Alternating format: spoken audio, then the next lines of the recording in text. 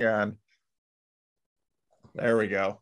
Hi, this is Paul, and this is the third of our marriage crisis conversations. You can find the other two. There's a playlist that I have been developing over all the conversations, some of the sub conversations, like the Korean couple, the conversation I had with them. I don't know if you guys saw that, but I thought we've kind of fallen into a sort of every couple of weeks schedule here. We'll see if after we're done with this, we'll talk about the holidays and figure out how this goes after that. But in the meantime, the four of us do continue to sort of chat about this conversation and think about this conversation and marinate on it.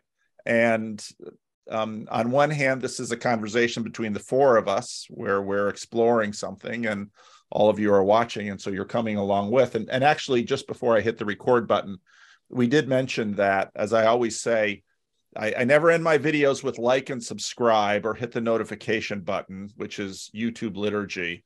I always say leave a comment, because the truth is that when you leave a comment, that tells us far more than liking or subscribing or hitting the notification button. And I plan at some point we're going to do some of these on StreamYard, so that there can be a comment section, and we'll get some live comments along the way, perhaps. But until then, your feedback as an audience is really vital for us, knowing if we're just talking amongst the four of us, which all four of us really enjoy, or if actually we're doing something that's helpful and productive for those of you out there who are watching. So I thought maybe this week again, Rod had written something in the interim, and I thought that might be a good place to start. So why don't you lead off with that, Rod? Unintentionally, I've given myself homework here. Joey would not be happy. Yeah, I hate homework, but when it's voluntary, it doesn't feel like homework. And good news, we're all still married. So far, so good. Okay, let's see here. I brought it up. This is the email I sent you all. So the context was, I had just made kind of a passing comment about settling. And it was from a man's point of view, what man really wants to feel like a woman settled for you, like you're sort of the last one standing kind of thing. I just made kind of a passing remark. And I really enjoyed, as she so often does, Catherine spoke up and said something that I didn't expect. It was really quite refreshing, but it got me thinking later. And so I kind of kept noodling on it, and I decided to write a few thoughts down. So yeah, here goes. The subject heading is settling for excellence. My brother and I spent countless hours of our childhood wandering the hills behind our house, armed with a pair of binoculars and Roger Tory Peterson's Field Guide to Western Birds. And I thought of this, and I went into my bookshelf, and I actually found, I don't know if this is the original, but I might have just, in a moment of nostalgia, I might have picked it up at a bookstore or something, but here it is. Wow. This is the book. The book had wonderfully detailed illustrations of every bird you might discover high overhead, and we trained our eyes and ears to be on the lookout for the distinctive song or flash of color of a species we'd yet to identify. My childhood memory from those vivid illustrations, and before we got on here, I bookmarked it so you could see what I'm talking about. Do you have a new camera, Rod? Your picture looks particularly crisp. I don't know. I think it's the same camera, but it's daytime. It's not nighttime. So okay. Well, that could be. Maybe it's just the light. Is it okay? Is it too crisp? It looks good. No, do I need to exfoliate? So can you see this? So this is just a little higher. So this is an example. Yeah. Like these are orioles here, and you can see how brightly colored the males are, and then you see the females, right? And they tend to be. They all kind of look alike, actually. It's the males where you can really tell them apart.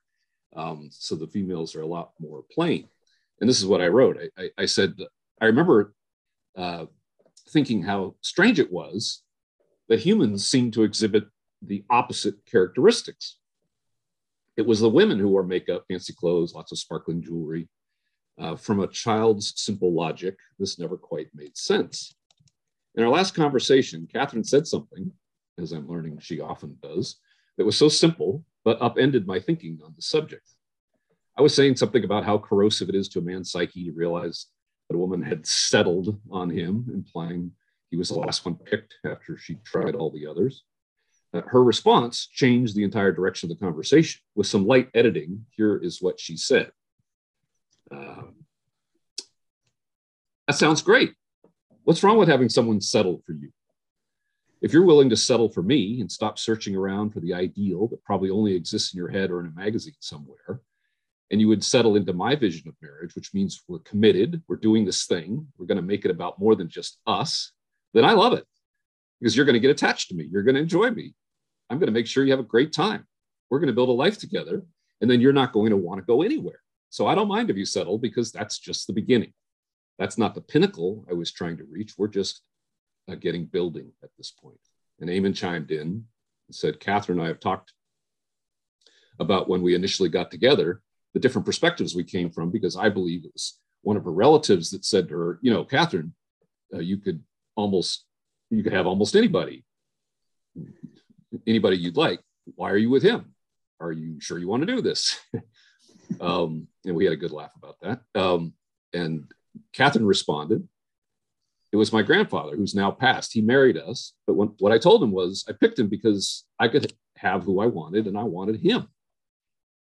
I could, as a young woman, have found a guy who already had established himself and was well on his way in his career and had a house. And I was at a point in the sexual marketplace where I could have gone shopping, but building from the beginning what you're looking for, what will make a good husband, like what are the character traits, what are the qualities of someone that make a good husband, and that's different. And I'm going to find somebody with established setup that I can just slip into. And I just wrote, I encourage the audience to go back and listen to that entire section. It starts about the 57-minute mark of our last conversation. I've been reflecting on this since then. At first, it was just a delightfully refreshing perspective. But as I thought more about it, I realized Catherine was modeling a very countercultural point of view, one worth more exploration. My first intuitions about Roger Tory Peterson's illustration all those years ago, showing the bright plumage of male birds, have of course been thoroughly discussed by evolutionary biologists. But to dramatically oversimplify, evolutionary adaptation has favored males who can demonstrate fitness, or you might say worthiness, to a potential mate. This simple fact acknowledged that the species wouldn't survive without females, and mate selection criteria favored males who could win the competition for female attention. As soon as Catherine described herself as the one picking Eamon, it stood out in stark contrast to the prevailing Western cultural norms, where heterosexual women will often go to great lengths to compete for male attention, often encountering a lackluster crop of increasingly ambivalent and non-committal men. My wife listened to our conversation and completely agreed with Catherine. In her younger years, she would have loved someone to settle on her. I realize this probably has a very gendered lens on it, because the idea of a woman settling for me deeply undermines my desire to win the prize. As a young man, I was inspired, at least in my own little corner of the universe, to make something of myself, to win the hand of the girl of my dreams. It was a significant driver of my ambition and the sacrifices I made to advance in the world. Perhaps the Disney effect is partly to blame here, and the romance novel before that. The fairy tale of the prince choosing the sleeping beauty is deeply subversive to the idea of a bright, self-actualized, fully capable woman choosing the man who will stand beside her through the vicissitudes of life. Yet pointing to Disney fairy tales seem quaint when compared to the hypersaturated media environment we all swim in today. Perhaps the constant bombardment of images on screens has hijacked men's predilection for visual attraction, forcing women into an arms race of self-objectification, setting off a spiraling feedback loop of women amplifying their attention-seeking displays as men increasingly fade into irrelevance. A society that recognizes women as the ultimate choosers, where boys are shaped into men who must make something of themselves to compete to be deserving of a high-quality woman, is a society that has pointed its compass toward a generative future. That's what I wrote. Now you wrote it 4 days ago. Any things percolate up since you've written it? Yeah, all kinds of things. I've written all sorts of notes, but I want to make sure other people get a chance to chime in. So let's give them a chance to react to it, and then we'll see where we go with it. One of the things that I saw immediately in this is the tension between settling and a hero's journey.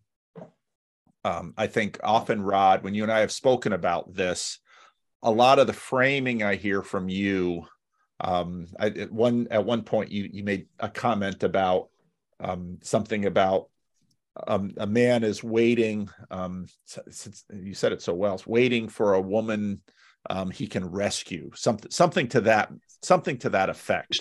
That what causes him to fall in love with her is that he sees that she needs him. Yes. And so the hero's journey is an aspect of this.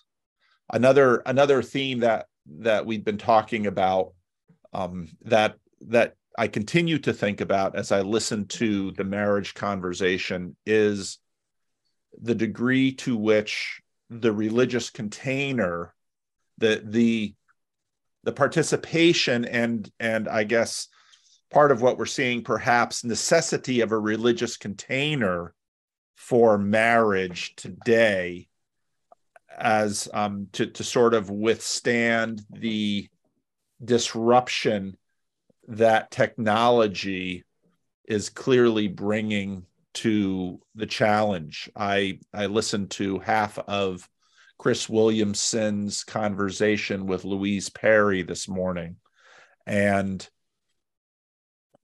her noting, of course, the disruption that the pill has been in terms of enabling women in some ways to have sex like a man, or to approach sex like a man would. And that's disruptive to, I think, this long tradition that you nicely lay out here, where there is sort of a dance between the sexes that is a very deep dance, and I think it's been a satisfying dance. The funny thing about dancing is that it's strenuous, and part of what the internet does is make the strenuous common. We don't go and watch people run we don't go and run a 4-minute mile. We watch them. We don't dance, we watch them. If we want to enjoy excellence of piano playing, we pull up Spotify or something on the internet and enjoy it. We don't go through the strenuous nature of learning it. And the participation in this dance that you lay out is a strenuous dance that has been disrupted. And I hear in this piece and in other aspects of our conversation a desire to once again participate in that, but it's sort of now been disrupted by the choice that, on one hand, for women, the pill offers to, well, part of that strenuous participatory dance for women was the very real possibility of pregnancy, multiple pregnancies, as Louise Perry said in that interview, being, so my wife and I have 5 children, and we look back, and between 1991, when my oldest was born, and 2000, when my youngest was born, a good bit of that time, my wife was either pregnant and often morning sick or postpartum. And so 9 years of her life. And then after that, of course, then now she has, 5 under 10. This is an extremely strenuous participation that now becomes optional. And that changes it.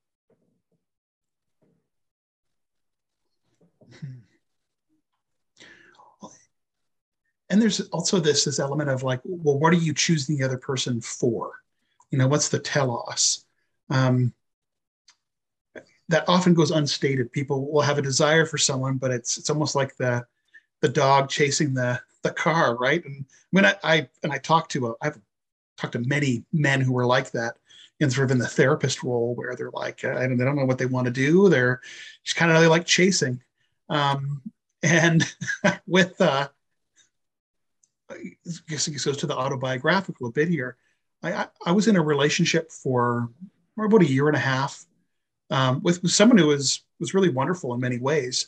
And part of why the relationship didn't work was, the telos we each of us had in mind was it wasn't that interesting to me, if I'm being just really frank. Not that it was a bad one. There was nothing immoral about it. Um, it was fine, but it was divergent. And with Catherine, one of the things that struck me right away was, oh, she has. I mean, it didn't end up working. The plan didn't end up happening, but she had one of she wanted to go to medical school, and the idea was she wanted to um, step into a place of service towards others. And for me, it was like, oh, there's alignment in values. Like there's a mission, there's an endpoint, and so I knew I wanted that too. I grew up in a home where purpose was talked about a lot, and when my parents would talk about their marriage, they would talk about what is the marriage for, and my dad's always been deeply involved in the community in the region here. He was mayor for 7 years in Dryden here, and so that was always at the forefront. That there's a larger purpose, and for for me with Catherine, it was like she wants to serve other people. The goal of medicine is outward focused, and there was a practical nature to that, and that I could agree that helping people that way is good. And then there was, as a Christian as well, a larger picture as well that I thought this is really exciting. I like this, and if I'm going to join my life with her and hers with mine, um, there's a shared endpoint that's beyond us, which for almost 18 years now, I mean, has really carried us. It's looked different than we anticipated, rather than being a medical goal. It's been through therapy and counseling and that kind of thing. But that that really bound us together. And for me, it was yeah, I'm on board. We can talk about a shared vision, and the marriage was a vehicle for more than just, hey, we really like each other, even though we really do enjoy being with one another. And that's shaped us over time as well, where decisions we've made, there's disagreements about how and when, but big picture, we're aiming at generally the same things. And that gives the relationship, it's not only a binding agent, but it propels it forward as well. It's not a marriage agreement. We look at each other and go, oh, well, okay, so we're together. So I guess we'll watch Netflix again tonight. And that's kind of it. That's what we do, right? And we do enjoy watching Netflix together. Don't get me wrong. But there's fuel. It's headed somewhere. And, I guess it's like riding a bike. If you have some momentum, it's easier to stay upright and to keep moving forward than if and you have to be headed somewhere, right? And what do they say when you're learning to ride a motorcycle? One of the first things they say is, wherever you're looking, that's where you're going to go. So don't look down at your feet. Don't look at the things you don't want to hit, or else you're going to trash this motorcycle. Look to where you want to go, and if you're looking in the same direction, broadly speaking, especially far down the road, that keeps you balanced, and that keeps you from wiping out. And that's been a major theme in our relationship. And it's hard for me to think of the marriage crisis in the West and decouple that from the moral relativism that's out there, and the death of a grand narrative within the culture itself. So, and I'm not saying that it's impossible, but I think it ups the degree of difficulty when you don't have those overarching values directed at something. When you pull that away, it's difficult. And people that have good marriages that are not Christians that I know, I have found every time. I'm not saying these don't exist, but every time they have had shared big picture goals together, and that's kept them bound together when you move beyond the "hey, you look really hot" stage of the relationship. So that the what are you selecting the person for is what came to mind reading your email, Rod, and has been a place that I've come back to often. And when I'm doing marriage counseling with couples, that's often what I'm thinking is, okay, what is, if this relationship's going to work, what is bonding them together? What is the purpose of this relationship? What are they aiming at together? Because if there's some overlap there, I can appeal to that, and that will be a binding agent for them in their marriage. And if that's not there, then, or we can't identify it, I'm focusing a lot of my energy on trying to find what those things are, even if they're really, really tiny, and hoping we can build off of that. And to Paul's point, the introduction of the pill really dysregulated that system, because before, automatically one of the things you would be selecting for would be, the qualities of a husband. Do they have the nature that you would want to have in your children? Is their family support structure going to be facilitative of a secure family? Does their family get along with your family? Because you would likely have children with that person, it built in all this other baseline stuff, because part of the telos would be family together, life together, children together, as inherent in being together, which has been decoupled in modern society. Those don't have to go together, so you don't have a built-in telos. Mm-hmm.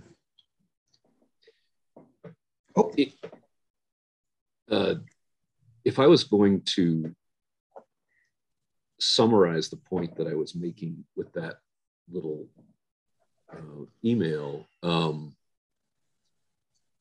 was trying to capture something about something that you're doing in these conversations, Catherine, that really stands out. And particularly someone who's, sort of been in that world of dating and sitting across from somebody at a dinner table, trying to sort of make sense of each other. I'm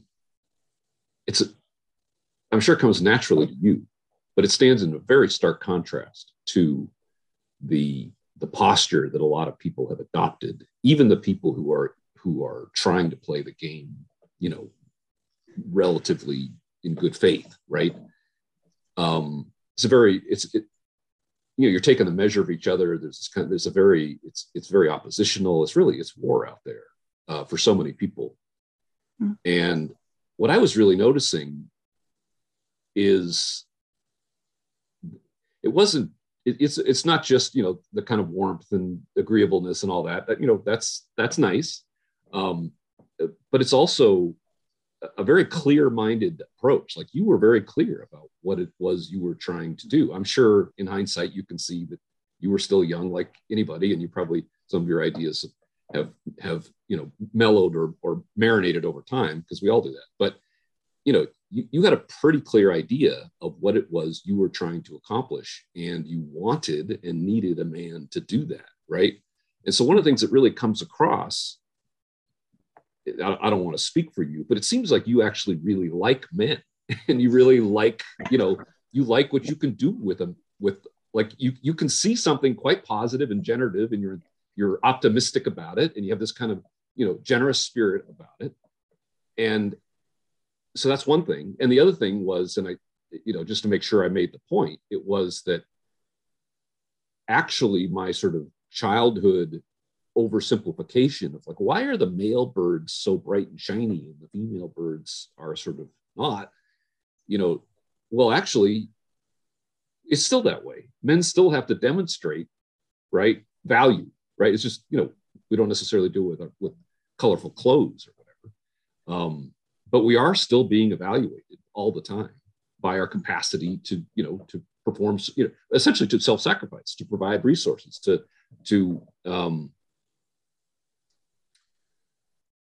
that in the manosphere, they'll say something like women just are and men have to become, right? They'll say something like that, right? That in order to sort of be worthy of a woman, you have to sort of make something of yourself first. And in that sense, it's probably a lot like the biological world, where men are showing that they have resources and that they're fit, right? So yeah, that's what I was trying to bring attention to. I was trying to bring attention to how different that is than what it's like out there. And now your comment about a telos, Eamon,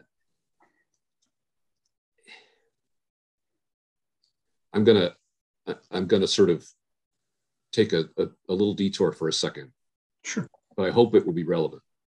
So in the news, it's in this country, in the news, we just passed this high profile legislation where Congress voted to concretize same-sex marriage, and I think also interracial marriage. That seems political. I mean, it seems like that was obviously okay for a very long time. So I'm not sure, and even same-sex marriage has been legalized for a while. So, it feels a little bit ceremonial, a bit political. But, fair enough. And I'll speak only for myself here, but I'm in favor of that. I'm in favor of people having the freedom to ceremonialize and make official their committed relationships. So I don't, I'm a product of the age, and I don't have a problem with people, making official the commitments they've made privately.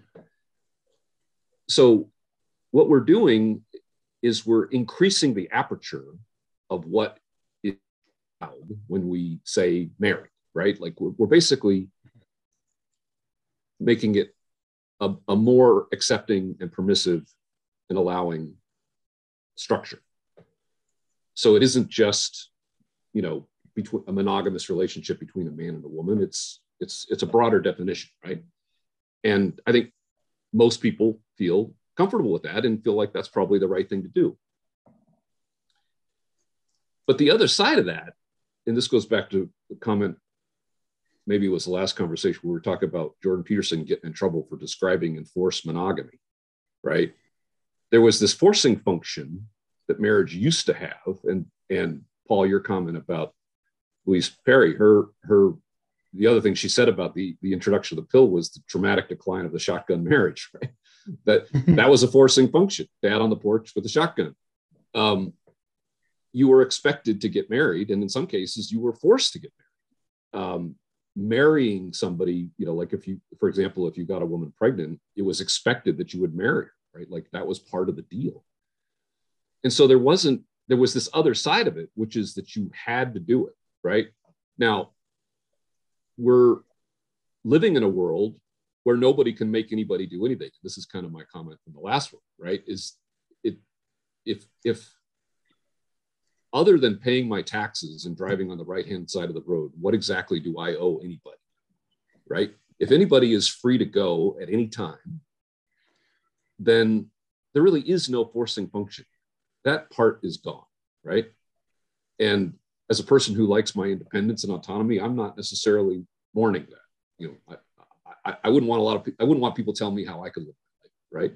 So most of the at least the legislative piece and really the cultural piece is people are free to do what they want to do, theoretically, as long as they don't hurt anybody else, right? I mean, you could argue about that. There's a tragedy of the commons going on there, where lots of people are getting hurt, but maybe not, maybe they don't have anybody they can blame for it, right?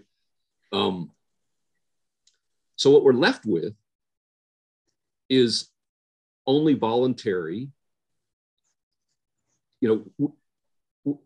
we're emphasizing allowing people who want to be able to formalize their relationship, right? That's what we're emphasizing.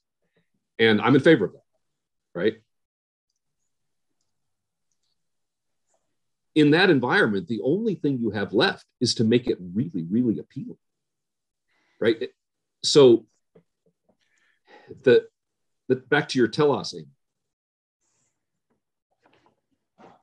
Maybe that's another way of saying what you're saying, which is if you're not in a faith tradition, if you're just a secular person and you're contemplating, as a man, you're contemplating, I'm never going to sleep with another woman again in my life, right? Like this is it. Right? Mm-hmm. This is, I mean, any other women. Or maybe the first. Hopefully not that. Yeah. A lot of sexless marriages out there. Oh yeah. I'm glad somebody else said that. So the telos sort of implies this kind of, some greater good, some project you're working on together, right? Something, right? And of course, I'm in favor of that. I'm absolutely in favor of that. But for the most part, what marriage is now is just all downside and not a lot of upside, right? So that's why what Catherine was doing is like, oh, wait a minute. Here's a person who is in position to be choosing, and she's using the power she has to make a choice. And she's doing it enthusiastically, and she's happy with her choice, right? Like, what a concept, right? So I don't know how well I described what I was trying to say when that's what stood out to me. Yeah, my mind keeps going to the unstated goals and assumptions that are there, because as much as it's about people should be free to choose what they want, and I agree with that too. I think that I don't particularly like the idea of people being forced into relationships. There is so much that really is unstated. Like even with the manosphere, the comment there about like, oh well, men have to achieve and women get to be. I'm like, if we're talking about sex, sure. If we're talking about a man making a commitment, no. It's what are we talking about in the manosphere? And this is my oversimplification. It seems to mostly be about how to get laid. Like, I think that's mostly what it's about. And it's not said, like occasionally it is, but that's a lot of it. And that doesn't mean that there isn't value coming from that corner. Like I think understanding attraction and I think in some ways, if you utilize what they're saying well, is how do you keep there being sort of some spice in your sex life with your spouse? Like there's and to be thinking about why do I not have anyone interested in me? I think that's useful. And I think the more mature side of the manosphere, where there's some anger around a lack of paternal rights over children. Yes, that makes sense too. Because it really touches on things that are, I think, destabilizing our entire society. They focus on that too. To these unstated assumptions, like I have a hard time. Back to the last conversation, the comment about psychology, is to the West as Islam is to the Middle East. If you look at all of the ethical guidelines, code of ethics for every psychological group, be it APA, CPA, looking at the state level, the provincial level, what is at the very top of that hierarchy of values? It is always patient autonomy. No matter what is going on, you do not violate patient autonomy unless it is directly going to lead to someone being killed or them being killed. And there was this quote. This was like in the 70s when there was a lot more thought in psychology about implicit values. I can't remember the psychologist's name, but he was criticizing his own field, saying, basically, in a nutshell, psychologists and psychiatrists really need to be thoughtful about their assumptions because they go unstated, because otherwise we are being crypto missionaries for a particular worldview. And when we're not clear about that, because so much of early psychology was about being completely neutral, and so it's what does the client want, what does the patient want, that there's a whole worldview that's in that. And so being crypto missionaries, I'm like, well, it happened because our law is based around that. How we think about relationships is based around that. We have a hierarchy that's at the top. And what do we have? We have a culture that's very heavily influenced by psychology and psychotherapy. And what are you taught? Well, what do you want? You should be free to do what you like. And that then informs marriage therapy, couples therapy, individual therapy. And you can't get away from it. But yet there isn't a lot of consciousness, I think, even amongst a lot of psychologists about how that operates. There's a reason why, unfortunately, his name eludes me at the moment, why he felt like he needed to write that and say, look, we are shaping things. We are shaping law. We are shaping people and values. And this will have downstream effects. So, are we going to be self-conscious about that? Because we are missionaries. And I think, yeah, we are. And now here we are 50 years later. And of course, that's being played out with marriages and male-female relationships and then families too. And my last point, I'll step aside, that being free to leave at any moment, if you know about attachment theory, what is that going to create? A really, really deeply insecure attachment style.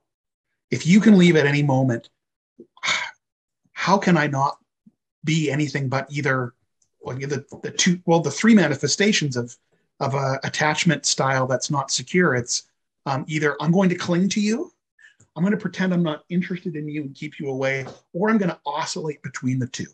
I'm going to cling to you and then push you away. And that is what I see in marriages. And we have set the stage for the insecure attachment to reign supreme. We're enticing it. We're calling it forth into relationships with that environment. This is such an important topic. Paul, we're filming at a different time, and I'm noticing that I'm about to be bathed in the sunlight because the sun's coming in. So I'm going to, if you just push pause for a second, and I can. Final thought.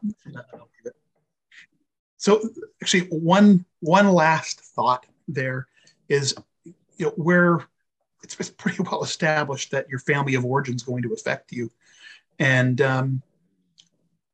ideally, as a child, your parents' marriage is very secure, and that's how you go out and you explore. You explore from the secure base that is going to be there. You can try things, maybe you get hurt, you get beat up, but you come back to home base and you know that it's there. And we're now a few generations on into children growing up in homes where their parents are primed for insecure attachment, because there's, like you were saying, Rod, you have to maintain being enticing, or else they're going to leave you.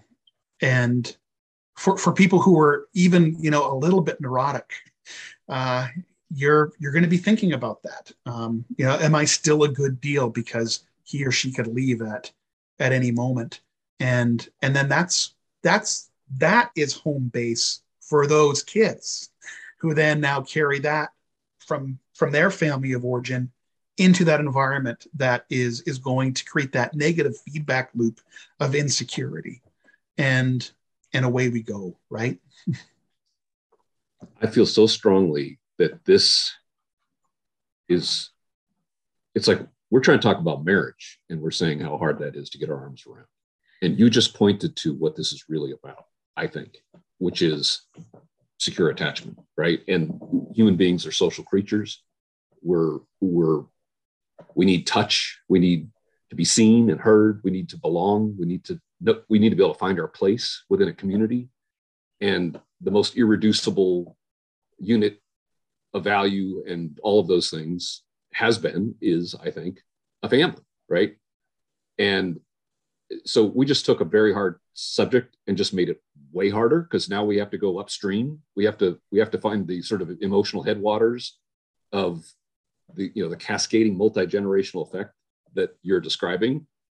Yet if you want this to get better, you're going to have to figure out a way to create stable, secure homes where children grow up, modeling healthy relationships and secure attachments, and where they get their emotional needs met, and they come into the world with healthy expectations of the opposite sex and so forth. I mean, there's so much. I mean, how on earth do you fix that, right? But I agree with you. This is inevitably where you end up in this conversation.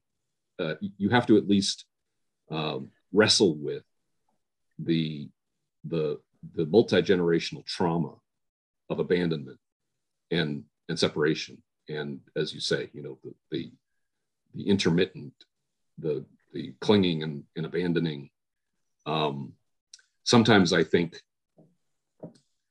this kind of existential anger that you hear so often coming from women, my first reaction to it is I have a huge amount of empathy for so many of them, because there's obviously pain underneath this. And you can almost picture the child standing in the driveway as dad drives off for the last time. Mm-hmm. And just the raw pain and emptiness and anger, and you want to just pound on his chest and tell him how much you hate him, and you want him to stay and hold you and hug you tighter, not leave, right? Mm-hmm. And yet there's just so many people who have been so traumatized by this. Anybody's free to go at any time.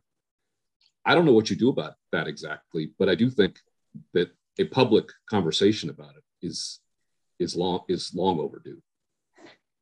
Well, this I think leads to one of the real weaknesses of psychology too, because we like to have an algorithm, and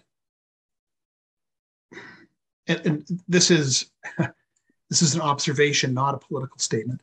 The psychologists tend to lean heavily left, and with that, there is a focus on environment, which is certainly a large part of the equation. But trying to muck about with only externals leaves you unable to explain a lot of things, including, I think, one of the reasons I feel strongly about this is my own family. Parents, both from broken homes, and I have a very secure attachment, and it's because, despite what they went through, my dad, and like I said in our first talk, was just like, I want to be stable, because I know what it's like to be in a home that's unstable. So I'm going to be as stable as I can be. And I want that for my kids, because I don't want them to go what I've gone through. And, other people will go the other route, right? Where it's like, well, I know what that's like, so I'm just not going to commit ever. And unless you're talking at that individual level as well,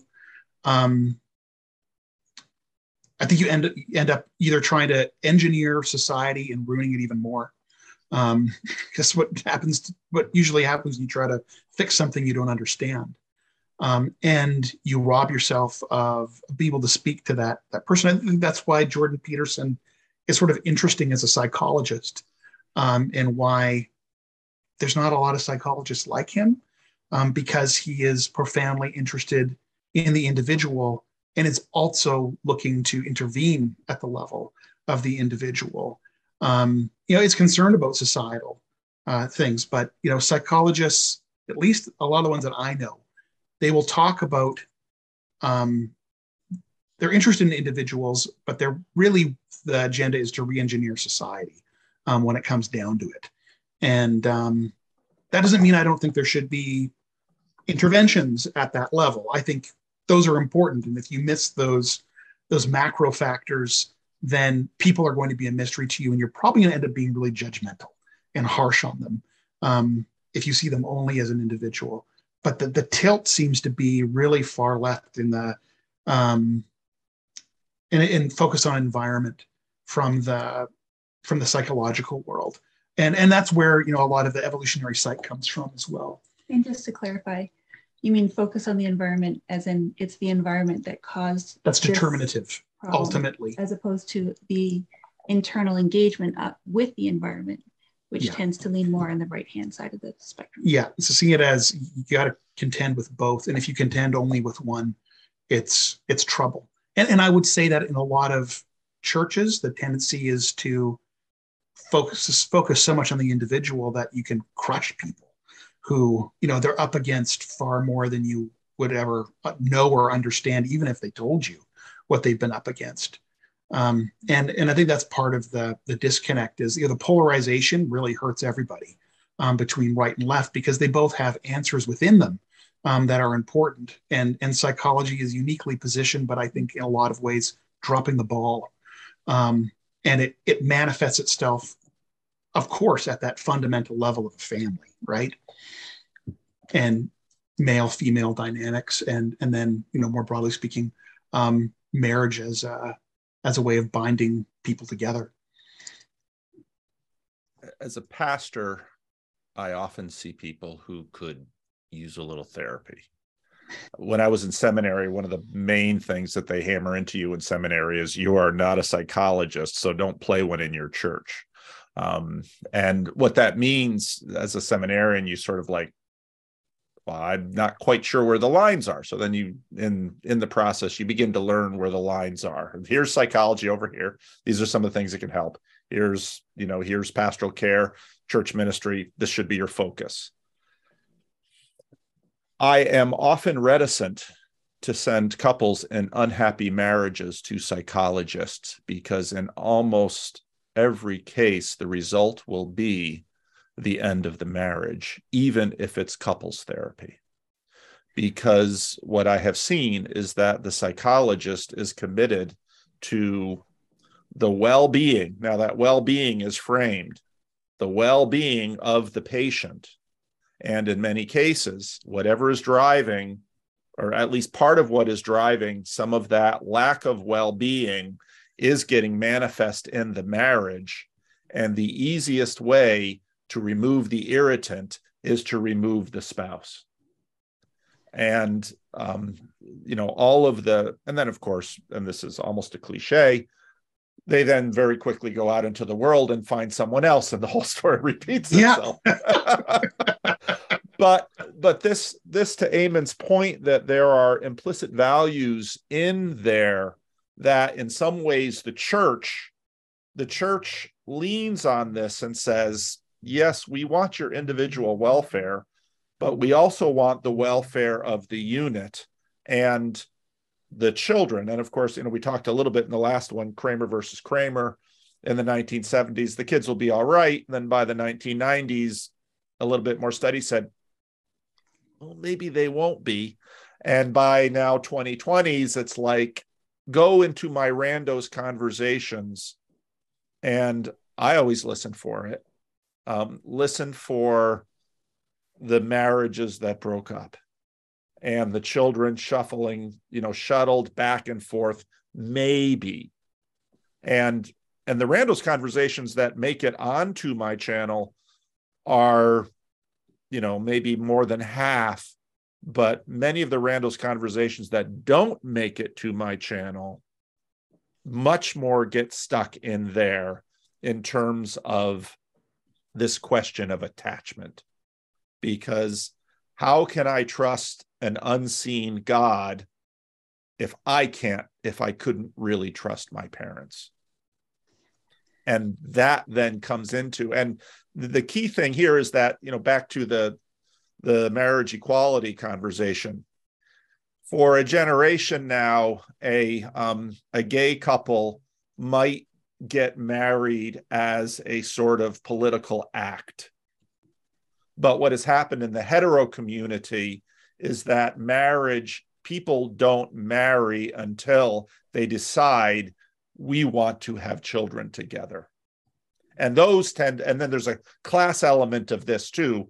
Those tend to be middle and upper class who have all sorts of advantages, usually come from better homes, have better education, are in a better situation financially. And the article that I posted on Twitter and got some really interesting pushback from, that I just put in our little group chat, the New York Times. The New York Times comes out this week with who will care for kinless seniors, and one of the lines that popped out to me was, because again, I work with a lot of seniors. One of the things actually coming to the Christian last year was same-sex marriage. Next year is can the retirees in the Christian Reformed Church only get married in the church, thus sanctioning their sexual life, and not get married in the eyes of the state, thus threatening estates and retirement benefits that would be jeopardized by a new partner? Because many, actually, I would say, in the Christian Reformed Church, there are an increasing number of seniors who are cohabitating, living together, shacking up, living in sin, all that church language with respect to this. And the church basically looks the other way because they're not going to have children, and marriage is about children.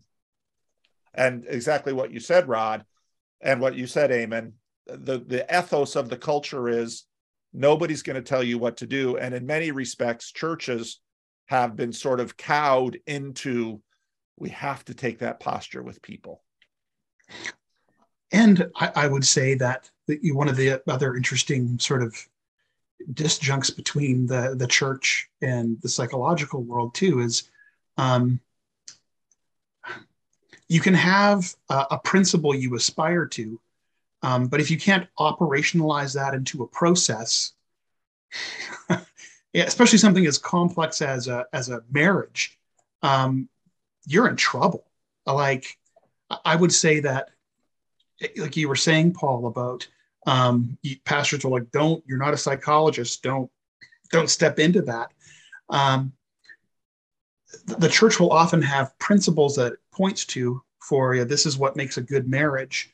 But people are a mess. And it's like, well, how do you get there? And if you don't have a way of saying this is the process towards being a good husband or a good wife or a parent, people are floundering. People are really deeply struggling. It's like, yeah, maybe I want to do that, but I can't, and I don't know why. And you sort of left with two options, right? You either conclude, well, I guess I'm just so messed up that there's no way that I can actually reach what this ideal goal is. And you just despair, or maybe you get angry and you lash out, or you go, these principles are garbage. This is stupid. So I'm done with that. And then on the psychological side of it, I mean, we do breaking things down into small pieces and identifying the process really well. But the underlying assumptions and the telos isn't always clear. So you give people these tools, but what are they aspiring to? Well, I can't really say. I shouldn't tell you. You get to decide what you want individually, and you get to decide as a couple, and you're just sort of left to figure that out. And so, where do these meet? With, I guess, the caveat being that what's implied on the psychological side are all these values of you do what you want, you do what makes you happy, you need to be free at all moments, all the time. And that's what I will help you accomplish at the end of the day. So, and then to add one more layer, you're using these words and who knows what they mean. I was talking to a client recently, and she was recently divorced and now is talking about, getting remarried. And so the conversation eventually goes to like, so, what are you looking for? And she said, well, I don't want anybody who's romantic at all. I hate that stuff.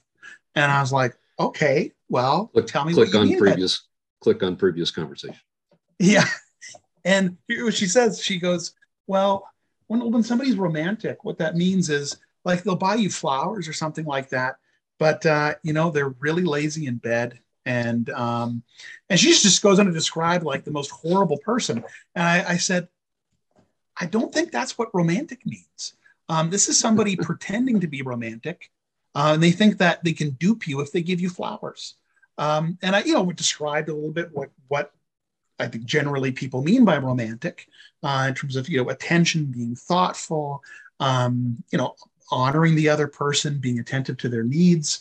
And she said, "Oh well, I would like that actually." I said, "Well, so maybe romance is just a thing." And then another one was, "Oh, I don't want anybody who's always checking up on me. I don't want anyone who's going to check up on me at all to see how I'm doing." And I was like, "Okay, again, let's break it down. What do you mean?"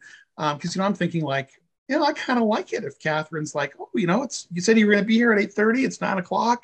And it's like, oh, she's thinking about me. She's not like, oh, good, he's late. I get a little more time, a little more me time. And you break it down with her. It's like she describes a really controlling relationship where it was like, who are you with?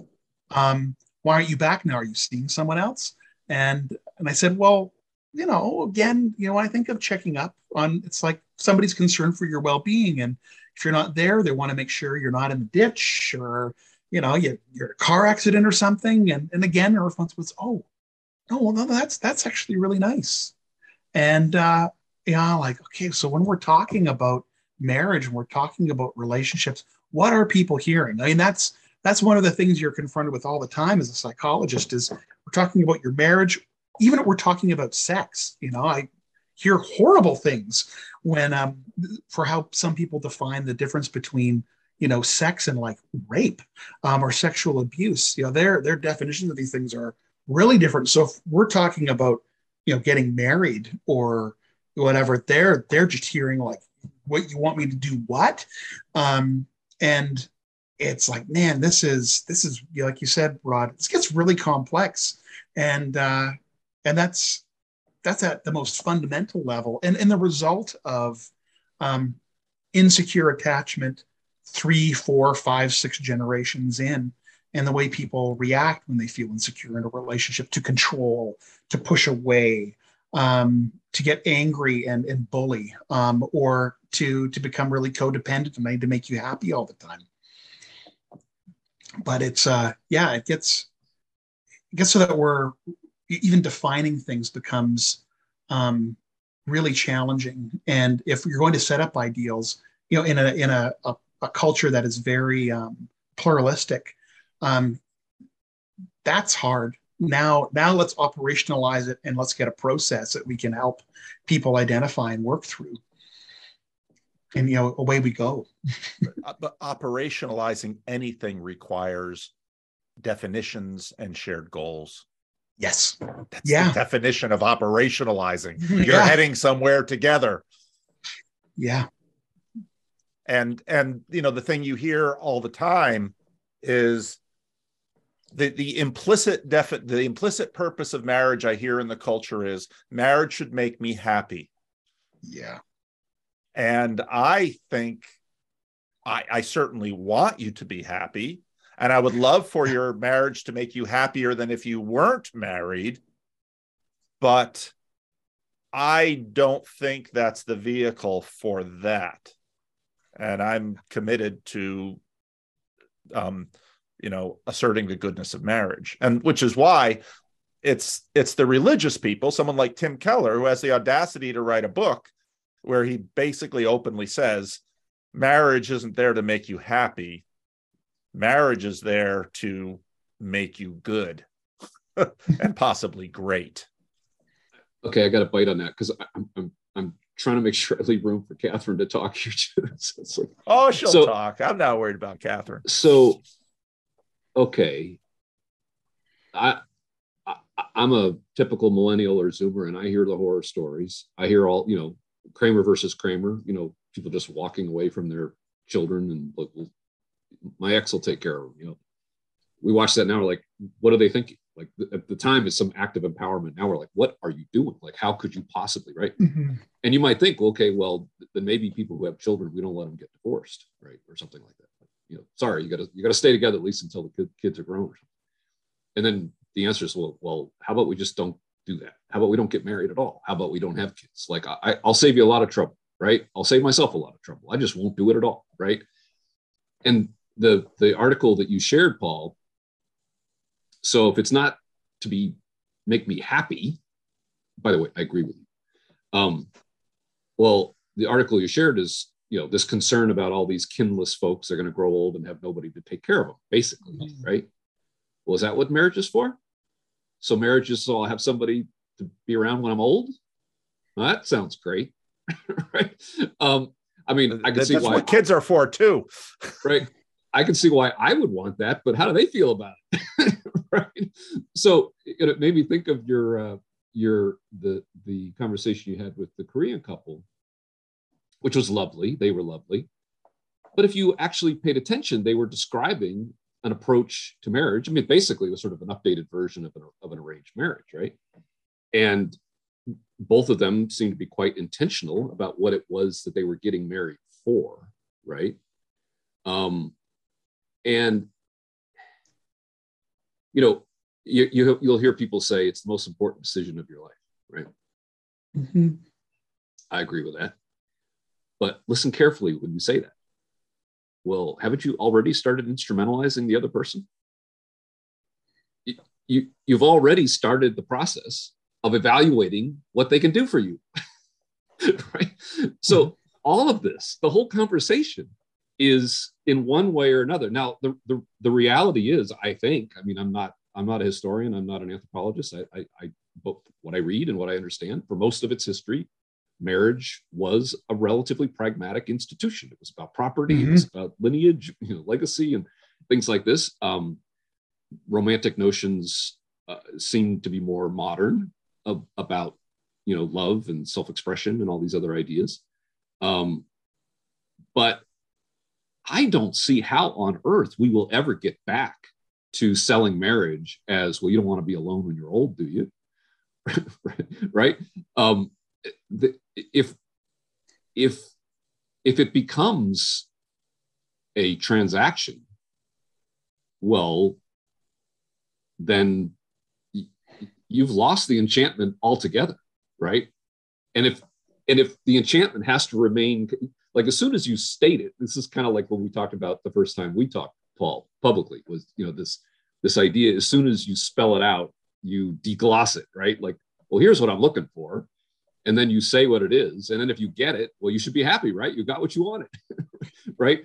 But so much of human relationships is about something entirely different. It's about bonding. It's about belonging. It's about caring, right? And I'm just not sure that you redeem marriage by scaring people into it, or all the other ways, right? Because my answer to that, if I'm a sort of a typical millennial, is I'm going to be like, well, I'll save you all a whole lot of trouble. I just won't do it, right? No problem, right? No divorce, no abandoned children, right? And if you get married, you can't get divorced if there are children, or you start trying to make it more of a forcing function, well, the next thing people can do is just opt out, right? So it's not like it helps marriage to make it more onerous, right?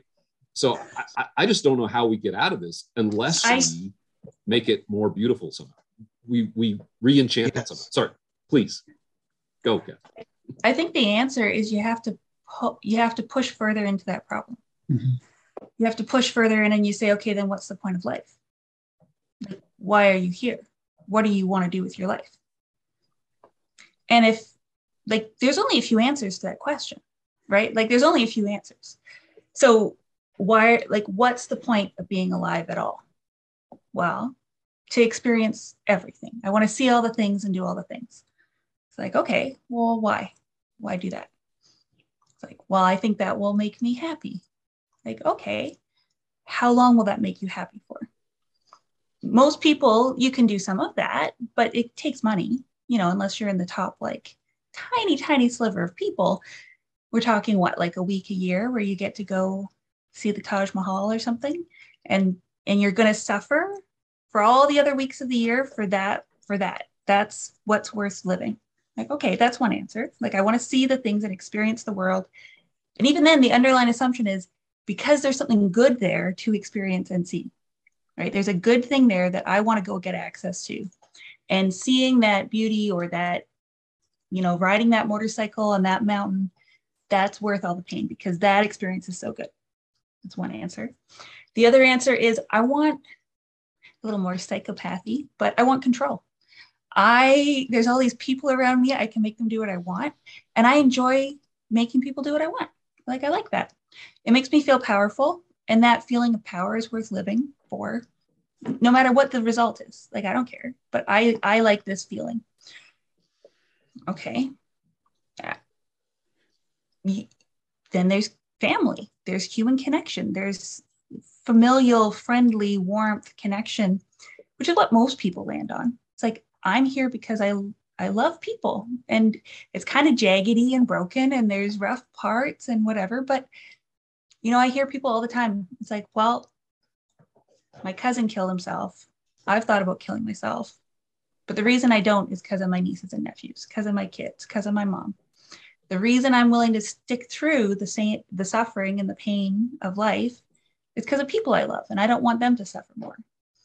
And maybe someday I could have my own kids, and it kind of gets fuzzy at that point, even, because it's like, oh, that's too big of a thing to hope for, that I would have people that love me the way I love my mom. That's too much to hope for. But I can be here for my nephews, and so a lot of people will land on family. Like, we really are social. Like, we're very deeply social.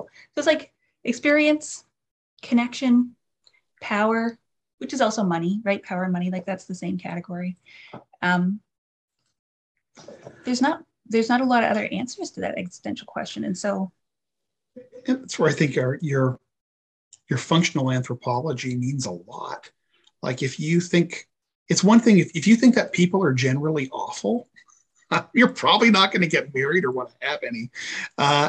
And if you think that people are just awesome, they're just fantastic, and yeah, they have their issues, they have their problems, you're going to view being married and having kids and grandkids and all of that in a very different way as well.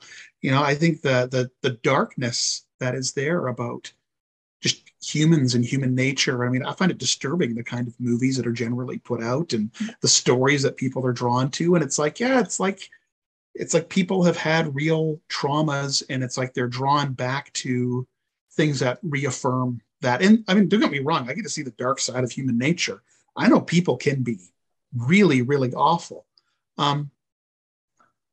Thankfully, I think that there are more people who aren't than who are.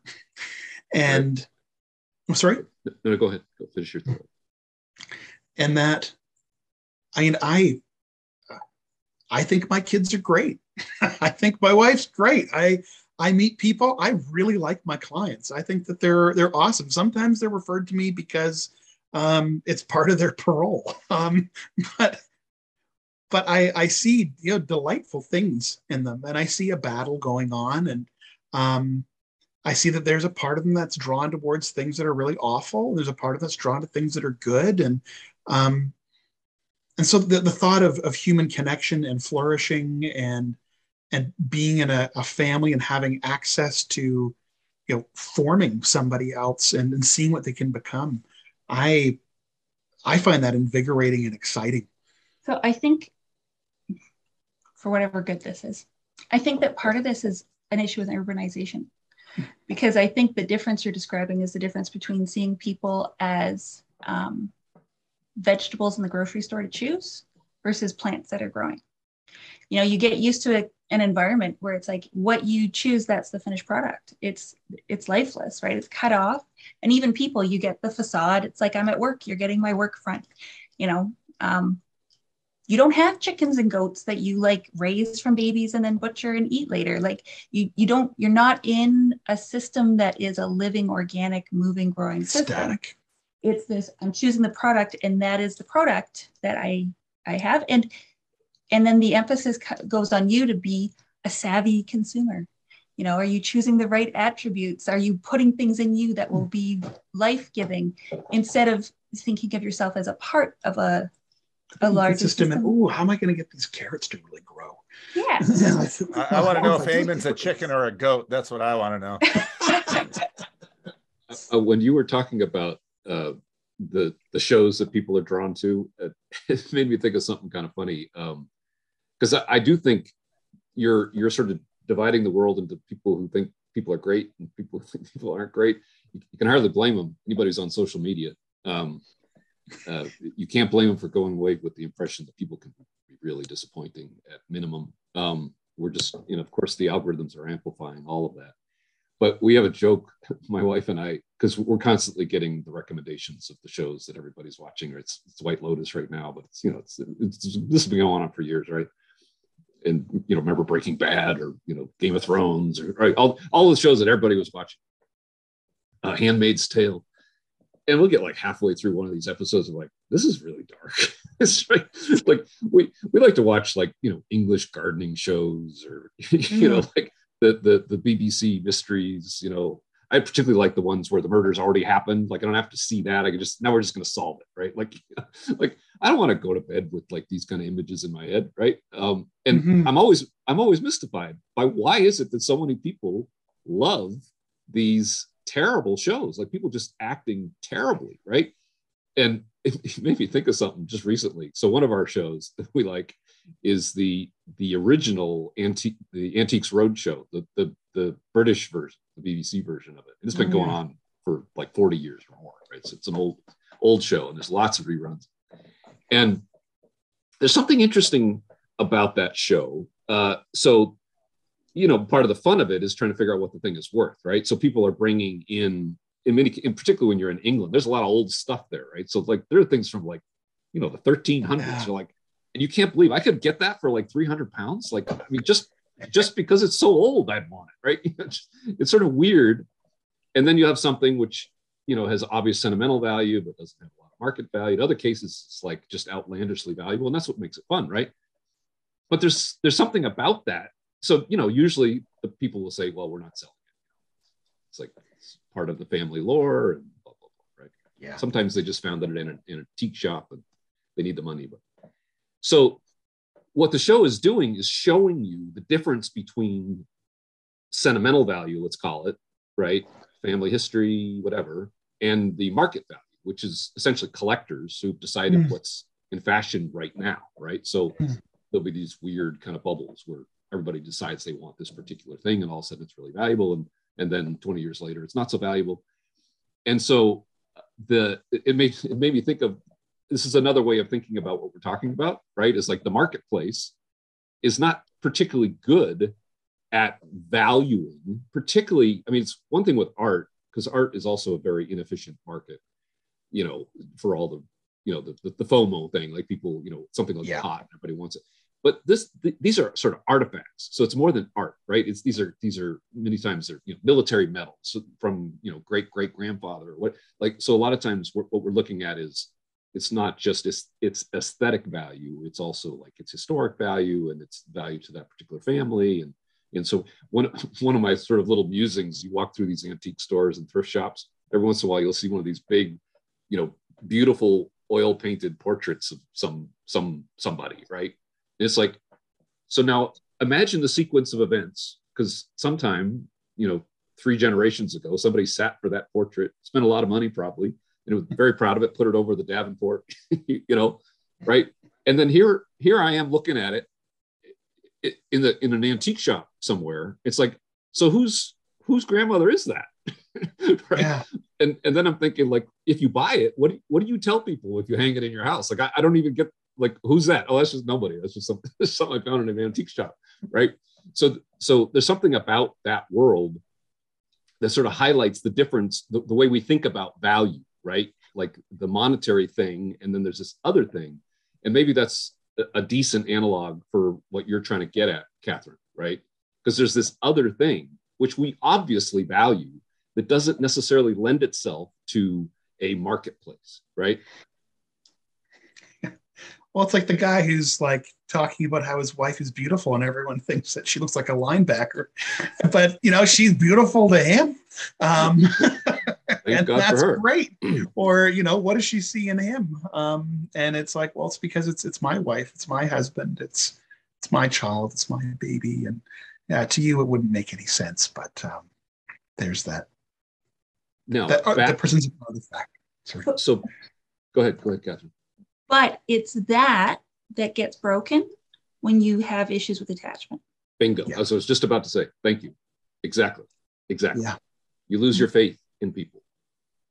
Yeah, you lose your faith. And I really resonated, Rod, when you were saying that was a conversation that you see as extremely important, because I agree. I think that is central. And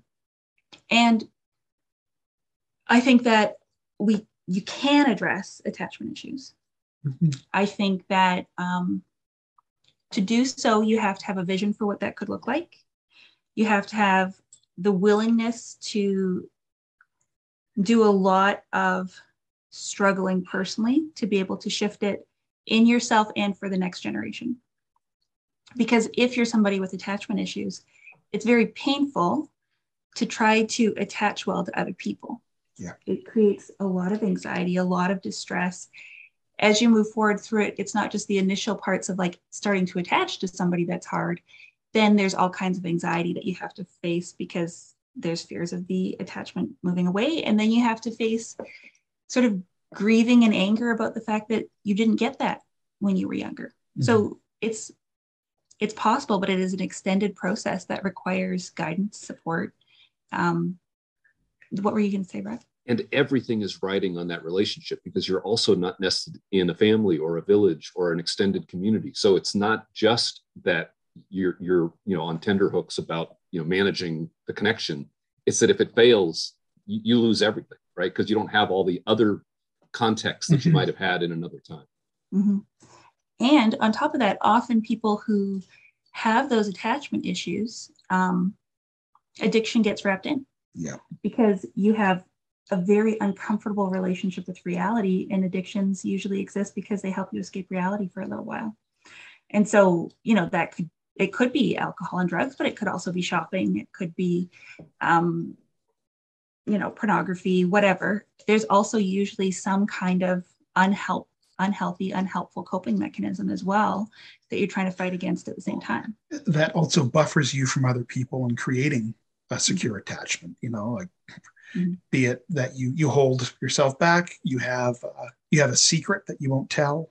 The thing that you've gone to for comfort is threatening to the person you're looking to, create an attachment with. I mean, that's part of why people have a issue with letting go of an addiction, is they've actually formed some sort of attachment to it that may actually be more secure than with any other person. So it's like, well, you know what? Booze always makes me feel great. That's consistent. When I get drunk, I feel good. And that's more consistent than anything else in my life or anyone. And so stepping back from that is hard, because there's something consistent about it. To your point. Well, yeah. I'm going to push on. So when we talk about attachment, think about Velcro and think about marriage as Velcro. Now, Rod, you have a real point that to sell marriage as, well, when you get old and crusty, nobody's going to be there to change your diaper. Not a great image. Not a great image. Although, but when my father wasn't even cold, and my mother looks at me and says, and I'm not getting remarried. And now sometimes I say stuff in videos and my sister rats me out. So sorry, Ma. But what she was, and my sister and I kind of look at her like, where did this come from? We weren't thinking about that at all, Ma. But, and basically she was saying, because she sees she says, I gladly, so my father died suddenly of a heart attack. But if she had been watching him like a hawk, and I very Dutch anxious for, is he going to have long, slow decline, and is she going to, very practically, is she going to have to care for him? She said, I would have gladly cared for your father no matter how long, but I'm not taking care of some other old man. but part of what marriage is, it's multi-factor, and it's like Velcro. All those little plastic curls have no strength at all. But part of what makes marriage is, well, sometimes she delights you, and sometimes she's just there to help you with the wash, and sometimes she's another income source, and sometimes she's a this, and sometimes she's a that, and that becomes like Velcro. And when we're talking about attachment, I mean, what attachment we say is that, you know, as a pastor, again, you'll get a call, "Pastor, I need to meet with you right away." And in the back of my mind, because I've done this a few times, is he had a fight with his wife. He had a fight with his wife.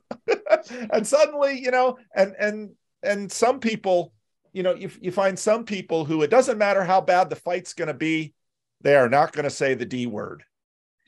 Mm-hmm. Other people, you know, you didn't wipe your shoes when you came on the house. Bang, down it goes.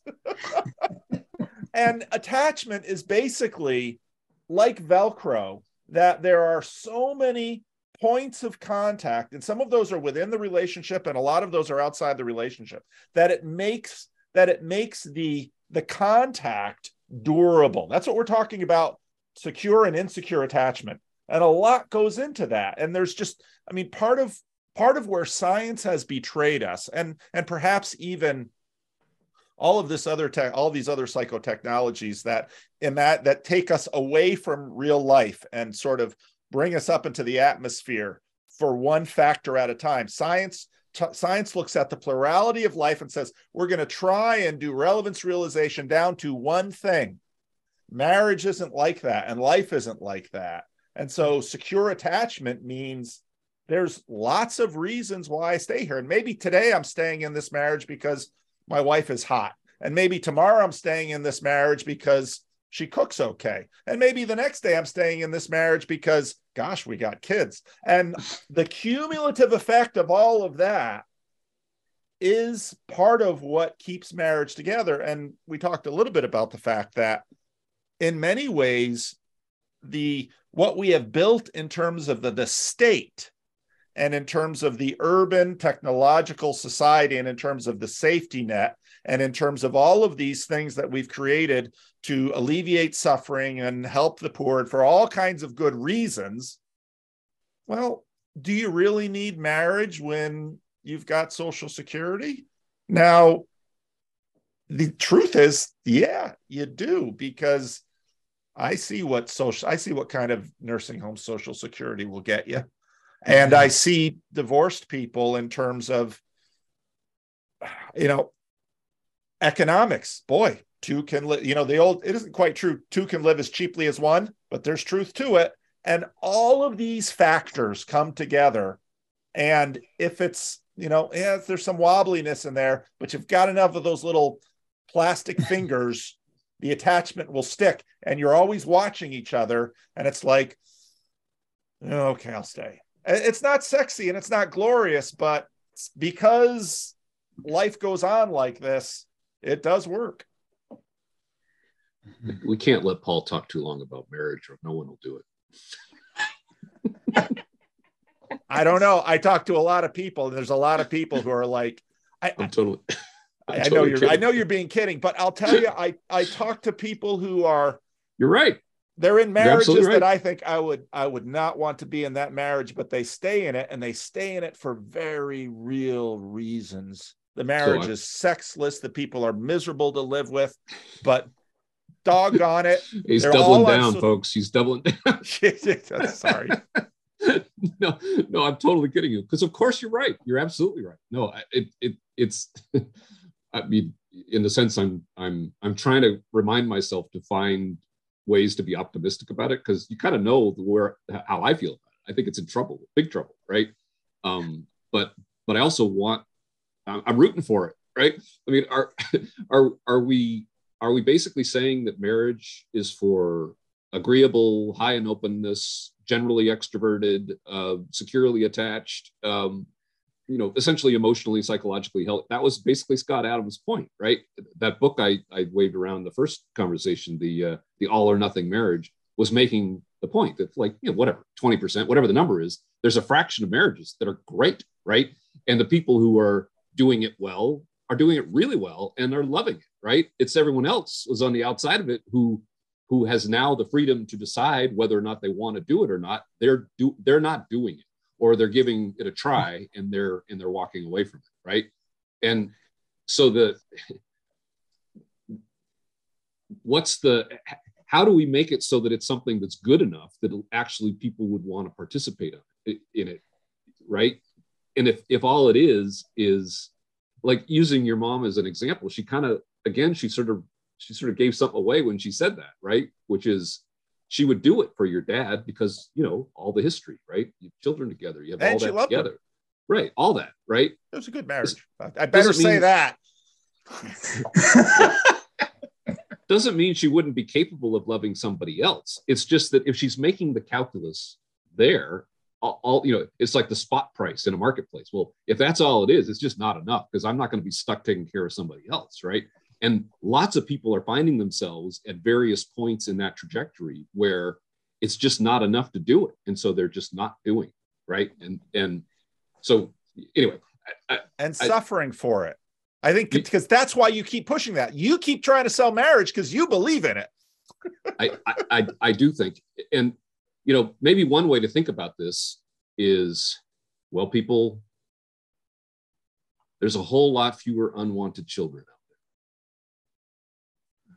One of the sort of potential salutary effects of all of this is, people aren't getting married just because they have to. They're not having kids because they're supposed to. They're not doing the Kramer versus Kramer thing because that's traumatic to children and you shouldn't do that.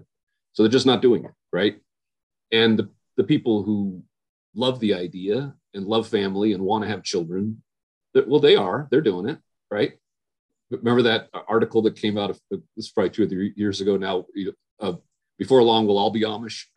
It was a great article. If I think of it, I'll share it with you, because it was slightly tongue-in-cheek, but it was basically making the point, like, they are expanding dramatically. Like, you look at how many there were in, say, 1930 to now, and it's like this explosion of population, because guess what? They have kids, right?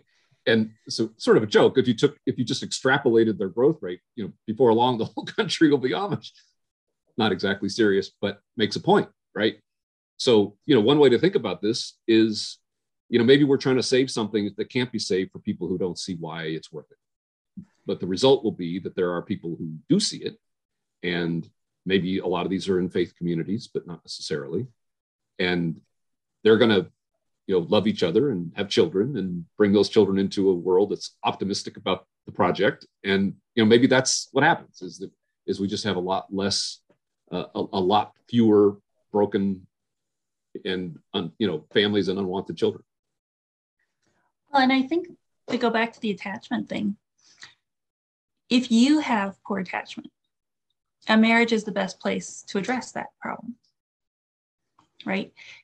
If you have somebody who you both can look at each other and be like, look, I got problems, but I'm in it for the long haul. If you're willing to put up with my problems, I'll put up with your problems. We'll try to figure it out. I am going to do my level best to not go anywhere, even if you're a crazy person. And if you can do your level best to not go anywhere, maybe I could start trusting that eventually. And I think if we could both start trusting it, then we've got the best shot we could have in this life of feeling more stable, more secure, which could help us drop the addictions we have, which are making us not capable of saving money, not capable of having a larger friend group, not capable of really investing in the community. I think the attachment piece is a big selling point. And then the other is marriages, like I said in the first conversation, there's so many practical benefits to marriage that I think those speak for themselves. Financially, in terms of social connection, there's a ton of practical benefits. They don't speak for themselves. They need to be spoken for right now in the culture. That's true. That's true. Well, you end up earning and saving way more money when you're married than you would even on your own as just a single man or woman. Your children, if you are blessed enough to have them, will be less likely to go to jail, earn more money, have a more stable family themselves, will be less likely to die young. There's tons of benefits for your children. And then long term, it's not just that you have the connection with your spouse, you have the connection with their whole family. And again, maybe you marry somebody and it starts off with like a lot of like, maybe their family isn't so stable. But again, those things can change over time, and you actually have a role in how stable that family becomes. Because you're like, a lot of times when people grieve the loss of a spouse, they also end up grieving the loss of connections that spouse brought them. And particularly if it's the wife that died, because she tends to be the one that ties them in. Yeah. You know, men live a lot longer when they're married. And for women, on the women's side, yeah, you're not going to live longer if you're married to a man, because you tend to live long anyhow. But your children will be significantly more stable, live longer, and more successful if you have their father married to you, or at least really, really involved in the picture. But marriage is best. And so for both sides of the equation, there's a really strong argument to be married. And the thing is, if you're unhappy in your marriage, you're probably going to be unhappy anyways. Like, you think of people, Paul likes his example of like the things that get in your way, right? But there's all these studies. You win the lottery, you're going to be just as happy in 3 years as you were beforehand. You become a paraplegic, you're going to be just as happy in 10 years as you were beforehand. It's unlikely that your marriage is the reason that you're unhappy or happy. So do we add that to the list? It's for happy people, right? No, no, it's for all I'm people, kidding. because it's I'm better. kidding. Okay, I'm like, oh, I I'm horribly communicated. No, happy people will have better marriages. I mean, you're right? Unhappy people, they're going to be unhappy either way. So I guess your point is you're going to be unhappy either way, so you might as well get married. Yeah, because it actually has the potential to change you as a person, which then you could become the kind of person who could be happy, whether your spouse passes away afterwards or not, because it allows you to work through some of those issues that most relationships don't have the stability to allow you to work through. Because the nice thing in a marriage is Eamon sees all my crap, right? The most powerful things for me in our marriage have been the times where I've lied and then I've had to confess it to him, and then he forgives me, or I've mishandled money and then I come shamefaced and I'm like, I ruined this whole thing. And then we work it through. But it's the experiences of being a failure, having moral failures, and making choices that were wrong, not just mistakes, but making the wrong choices, and being loved and not having the relationship fall apart. That's what builds the attachment, because you can be a failure and be loved. And you are transformed by also being the one who extends that to the other person. Mm-hmm. It's not all hinging upon your spouse being incredible and forgiving and all of that. When you extend that, you're transformed. And when you get the opportunity to see how somebody responds to your love and your forgiveness, your mercy, that's powerful too. And maybe they don't change right away. Maybe it's over the course of 5 or 10 or 15 years, but they're transformed by that. I get to see that as well. And again, it's not 100% thing that always happens. Some people do have like the really crappy marriage where the person never sees anything good about them for whatever reason they stay. And it's really difficult. Always at all times, but I think those are more the exception. I think we end up suffering from collective vicarious trauma from all these terrible stories when and we don't get to hear the beautiful stories as much. And some of it is sometimes people are just not wanting to be rude and be that person who's like, oh, your marriage is really hard, but you know what, mine's great. But we suffer for not hearing the good stories as well. That's where we lose a vision for the beauty. Well, you guys can vouch for this better than I can, but as I understand it anyway, the literature all points to even the most difficult, hard to treat cases, personality disorders and things like that, having at least one secure attachment in terms of healing and growth is it's the difference maker. Sometimes that's the therapist. Ideally, they have someone in their life who is sturdy and secure that they can count on. I'm not sure you're familiar with this author, but it's worth a recommendation to the audience. Stan Tatkin, who he wrote a book Wired for Love, and he's written a couple of others as well. I think he's a psychologist, maybe like a neuroscientist psychologist, like more focused on the neuroscience. But his basic premise is kind of the stuff we're talking about in terms of attachment, which is how deeply biological our need for attachment is. It's that it really is in our makeup as a species. All you have to do is just watch primates at a zoo and just watch them like constantly grooming each other, and like they're just touching each other constantly, right? There's just all of this essentially soothing going on, right? And his point is that, kind of like, I'm giving Paul a hard time for this, but he sort of makes a similar point, which is that when you marry somebody, you're taking on their burdens. Like he doesn't put a shine on it. Like the act of taking on another person is to take on their burdens. Of course, they're doing the same for you, right? And so he goes into like having little rituals, like always making sure that when when one of you gets home after the other, that you have a greeting ritual that you do at the door, like lots of little things you do to sort of kind of ritualize your relationship, all under the sort of umbrella of that this is essentially in our nature, right? This is like, we need this, right? And anyway, I recommend him as an author. And I remember one of his books, Wired for Love. I think there are one or two others as well, but he goes into the kind of science of what you're talking about in terms of attachment. Well, you think how different it would be if the conversations were less about like, well, if you work out, certain number of days of the week, you're going to be a lot more attracted to women. You're going to have more sex than if it was, you work on yourself so that you can be someone that has secure attachment and could be a secure source of attachment for other people. Because essentially, without any of the psychological knowledge, that's what my dad did. When his goal of stability, right? Well, that would be really radically different if we took what we knew about attachment and we had that somewhere up higher in the hierarchy of our professional ethics as psychologists. How would that transform the field of psychology? I think that the tools are there and the understanding is there. It's where is our attention?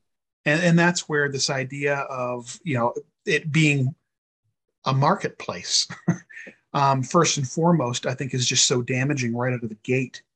Not that those elements are not important. You should be thinking about attractiveness and understand those things. But when that's the framing and that's at the top, that's insecure attachment and being choosy all over the place, right? That's you're set up for that.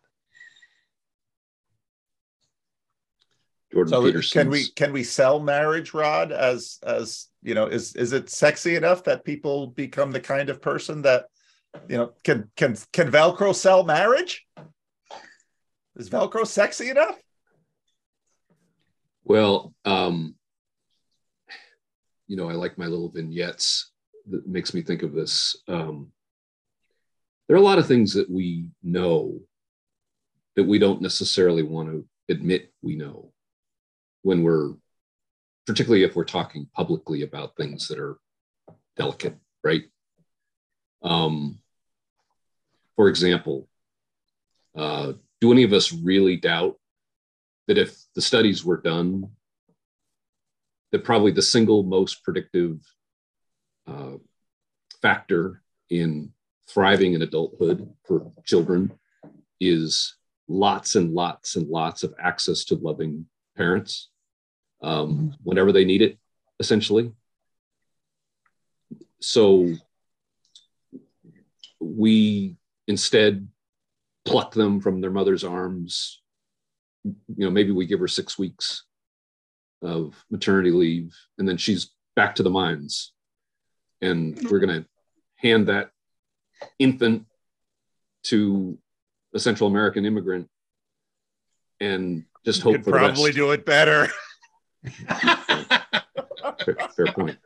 Yeah, this is not a comment on Central American immigrants at all. This is a comment on it's not their mother, right? Yeah. and it's probably in the room with lots of other children who have needs as well, right? Yeah.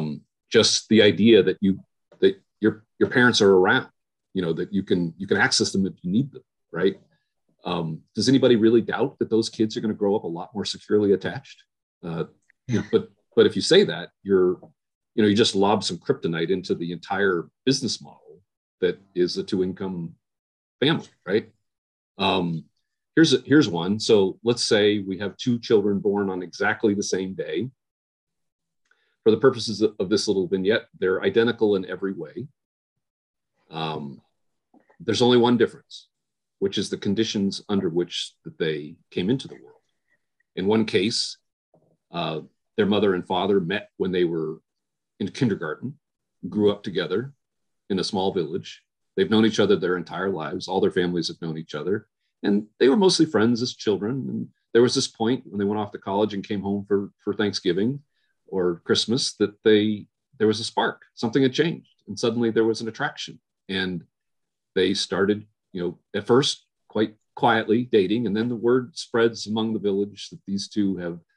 And just imagine the rejoicing that happens when the village learns that these two are beginning to fall in love with each other. And then imagine that wedding. And then imagine that child being born to those parents. And imagine that child walking the streets of that village, knowing its entire story and hearing over and over and over again all the stories about when mom and dad were kindergartners and the way they used to play, right? The other child, again, identical in every way, born on the same day. But in this case, the child's mother was going through a really difficult breakup. And to help just get over it, she was, maybe doing a lot of partying. And she honestly doesn't know which man it was that that caused her to conceive a child. And maybe she just chose the one that seemed most responsible in terms of assigning, heritage to it. And this child, comes into the world, not ever really knowing who his father or her father was. The mother is as loving as any mother can be. We're not trying to shame this mother. This is just a very different set of circumstances. Do any of us doubt which child has a better chance to thrive in adulthood? We know these things, right? But to say them has us tripping over all sorts of things that we're not comfortable talking about. And so selling marriage, Paul, it's essentially, as I said in my little piece, it's essentially you're orienting toward the future. You have to care about the future in order to care about marriage, right? Yes.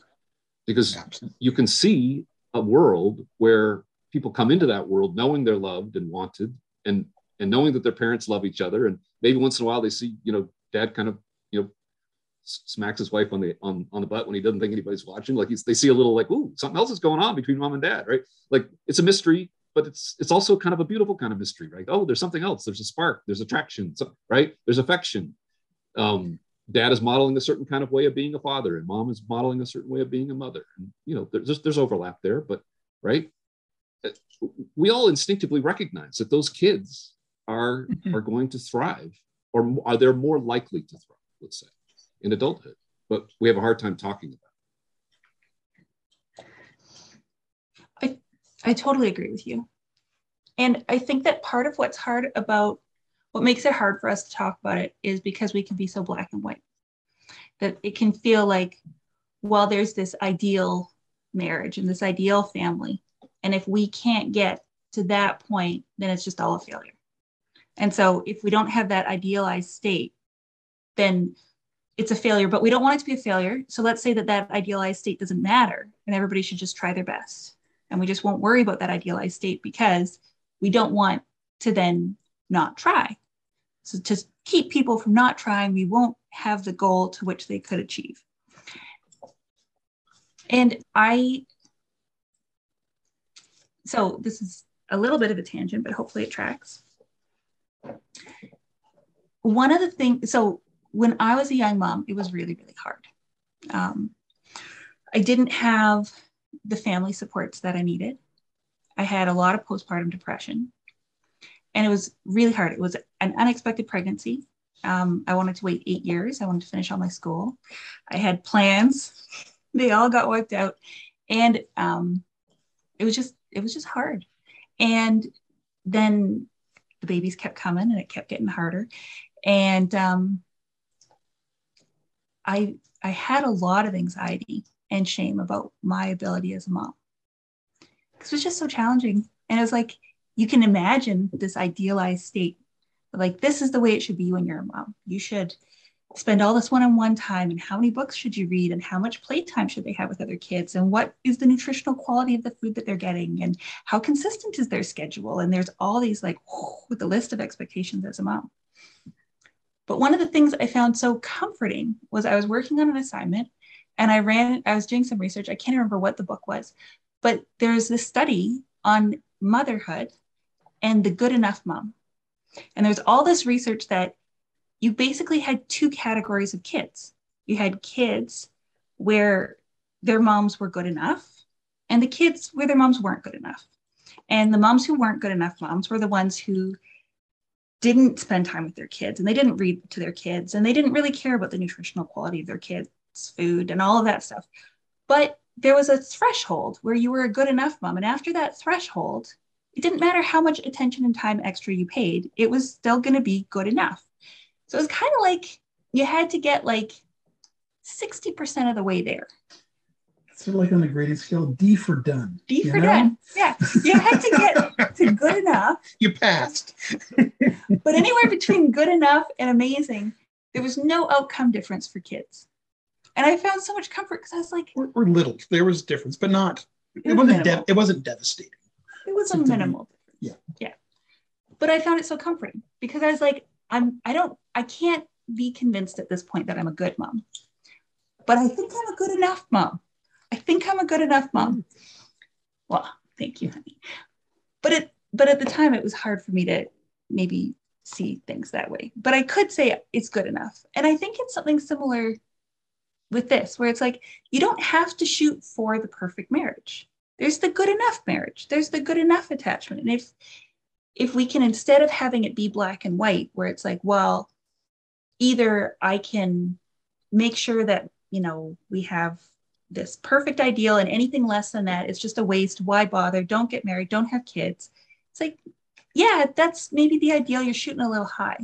But if you can shoot for, if it's good enough, it'll be better. And you will be able to achieve these goals. You will get more attached. You will be more secure. You will be able to, fill in the blank, even if it's not that ideal state. I think sometimes bringing the goal down allows you to still have a goal. And stability psychologically, right, is being able to incorporate both positive and negative. It's, the term, right, is splitting. When it's all one way or another. And if you're splitting, you're going to have instability in your understanding of self and of others. And if you split, you're not going to be oriented to reality. But if you can incorporate positive and negative, the good and the bad, and hey, it's okay. That doesn't mean that you don't try to work on things. It doesn't mean that you're horrible. It means, you're okay. That's all right. Everyone has some things to work on. You're going to be a psychologically stable person. And your relationships with other people, you'll be able to handle somebody criticizing you, and it'll be all right. And you also will be offended if somebody's really, really rude to you. And that's probably about where you should be. And that's where it's interesting. I guess there's different psychological profiles for things like,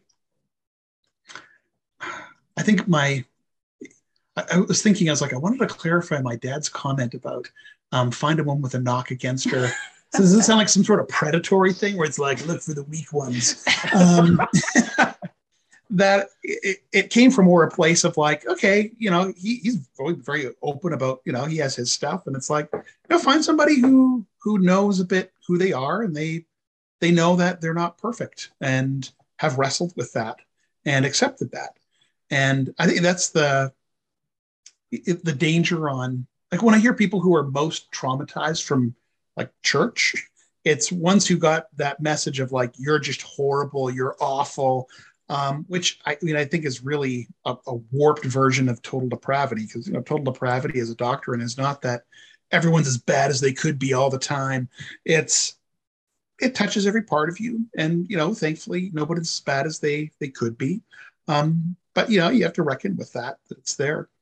um, so that's what's his point, and that's how I see it being so dangerous if you get either that message that you're just horrible, or I think equally as damaging, is that you're great, you are fantastic, you are just the best person on earth, you're brilliant, and you're gorgeous. And it's like, well, okay, how's that person going to do when they meet reality?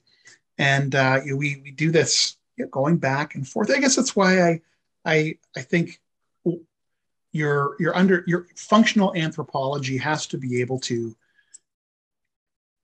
take in and integrate the good and the bad of human nature, because then you're equipped to be able to look at another person and say, yeah, you're going to have your bad days, and sometimes I'm going to be a jerk, but that's not who I am. That doesn't define you, and you're going to be great. But you know what? There's going to be days where you're not fantastic. So I'm not going on a roller coaster up and down with who you are, or that terribly surprised by my own failings. And I think we set people up really for a lot of failure by not being realistic about the good and the bad, and praise the good when it's there, and we'll reckon with the not so great when it presents itself as well. And that's where I think in a marriage you get that secure attachment, is when, like Catherine was saying, the other person sees all your stuff, and they really see your stuff, and they're still there, and they don't split in their understanding of who you are. And maybe you don't begin with that, but you can certainly work your way towards it with somebody who you're in a covenant with, I think. And then I think that creates space for what you were saying, Rod, where we need to be able to say it's better to have this ideal where the kids are with the family, where the kids are with their mother when they're small, where we can have that conversation. I think when we can pull the pressure off of it and say, and if you don't hit that ideal itself, moving in that direction is better. And so that's why I was shifting over to that, to say, I agree with you, Rod. It's hard to have those conversations because it can get this polarizing feeling. It's like, oh, I put my kids in daycare, so what? I'm a failure. My wife is a screw up. Our kids are. It's like, no, like, let's not go crazy. But there is an ideal, and the closer we can move towards that for some goals, the better. And we can talk about that without demonizing or shaming people who haven't either had the option or made that choice for some reason. You don't have to opt out of the conversation because you're immediately overwhelmed or offended by that. Which I think I remember The Good Enough Mother. You might say it's a nuanced thing, right? Like ideals function in a way, but most of us never achieve them, right? But they still have value, right? I remember The Good Enough Mother, and maybe another way of describing that would be something like a mother who cares. It's a very vague term, but it kind of captures a lot of things, right? Like you kind of know, particularly as if you get to adulthood and you reflect back, you kind of know if your mother cared about you or not, right? And a mother who didn't care about you, that just really hurts, right? Like, nobody's going to love you like your mother. And if she didn't, like, you're going to spend the rest of your life trying to fill that hole, right? Like it's, so in a sense, she can get a lot of things wrong, but if she just loves her kids, she just cares, within reason, they're probably going to do okay, right? And maybe to your point, to take that same idea and apply it to marriage, you want to be with somebody who cares about you, right? And like you want to care about them, right? And we're saying that like it's obvious, because we kind of know what we mean when we say it. But in a sense, that's why so many people are so lost, is that how do I find my way to where I would care about a person enough that I'd make those kind of sacrifices for them? And could they possibly care about me with all my, shortcomings, right? And if there's any advice in here for people who are on the outside looking in, trying to figure out like, where would you start? One of the things that I say a lot to, particularly people who are, say, in my stage of life, that, I encounter a lot of people who are single still in their, sort of second half of their life. And they've essentially given up right? And I feel so sad for them, because it's so, their loneliness sort of drips off of them, right? And, you want to be able to say something that doesn't hurt, you want to be encouraging. But the advice I try to give, if I can sort of find my way into that conversation, is as much as you can, try to be honest with people. Like, try to describe how lonely you are. Maybe you don't do that the very first time you meet somebody, but like, be vulnerable, find your way into that conversation where you don't pretend to have it all figured out. You're doing great. You got this great life and everything's going fine. Like, no, like admit, it's just not, it's kind of empty without somebody to share it with. If that's not true for you, well, fine. That this doesn't apply, right? I'm talking about the people who have a longing for connection. Try to find a way to develop a vocabulary and a language around vulnerability, and give people an opportunity to find a way in. Kind of to the point earlier, Paul, where I really do think that a lot of women don't understand this about a lot of men, and I'm not speaking for all men here, but I do think I'm speaking for a lot of men, which is that feeling he gets when he begins to love her, to fall in love with her, is highly correlated to where he sees his way in. He sees how she needs him, right? And something happens, and he softens, and he starts to care about her. He starts to want to, make sacrifices for her, to share, his resources with her, to look up, stand up for her. And if she's just fine, thank you very much, he's like, okay, I mean, we're all good here, right? And he doesn't engage because he doesn't have anything to engage with, right?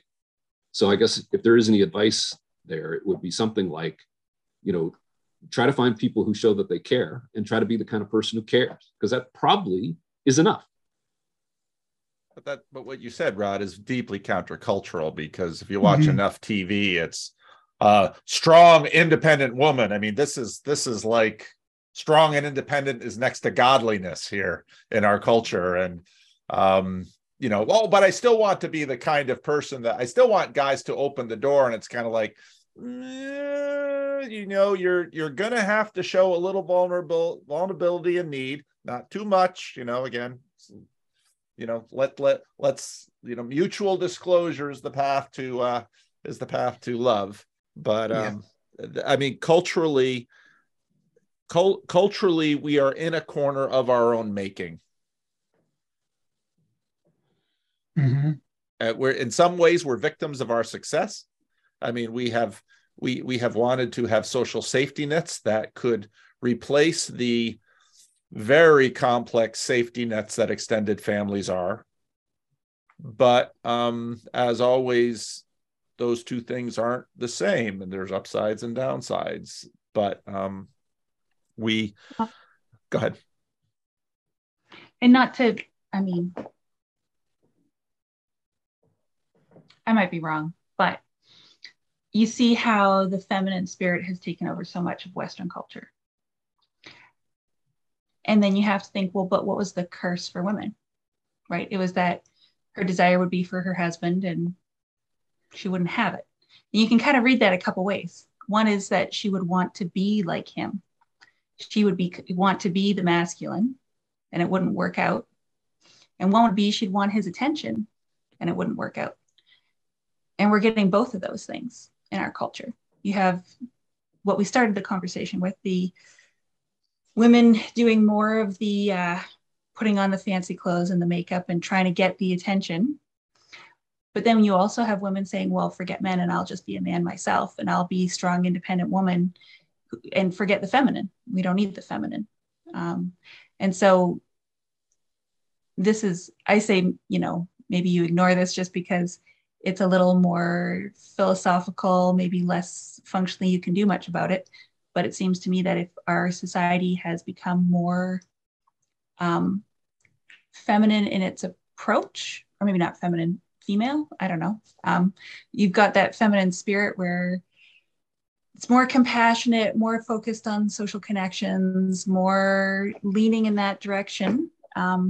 You also get what comes with that, which is this struggle with the masculine. It's a weird chimera, though, because at the same time, it's impersonal. It's an impersonal compassion from the state and government policy. So in a way, it's feminine on the surface, maybe, but the experience is not one of feminine concern and care and embrace and warmth, which I think the world can be very cold, and in one sense, what it desperately needs actually is the true feminine to inhabit, and not the knockoff or the surface version of it, or the institutionalized version, because you can't be institutional and really personal at the same time. And I think the feminine warmth, when it's in the feminine spirit, when it's at its most powerful, I think is when it's in the personal. Well, I don't think you can have a feminine institution. Yeah. Right. Like the institutional is the masculine. And so I don't think you can have it. I think if you try to do that, that's when it gets twisted. Yeah. Because you have the institution, you have the feminine spirit inhabiting it, the people who are within it at that personal level. I'm almost done watching. Rod, this is not the stuff you want to watch. On HBO Max, they have a documentary out a couple of years ago called The Vow, about the NXIVM group. And so many of these issues many of these people were high achieving people.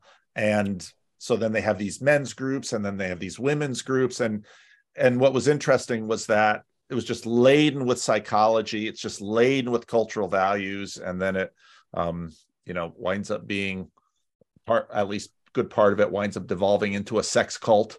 And, it was just. You sure I won't like this? It isn't a sexy documentary. It's not that kind of thing. But it was masterfully done. And because the way the presentation, I've yet to see a documentary that the process, the disclosure of the documentary was just so dialed in to kind of help the viewer walk through the levels and how this thing became what it was. But all of these issues, the masculine and the feminine, and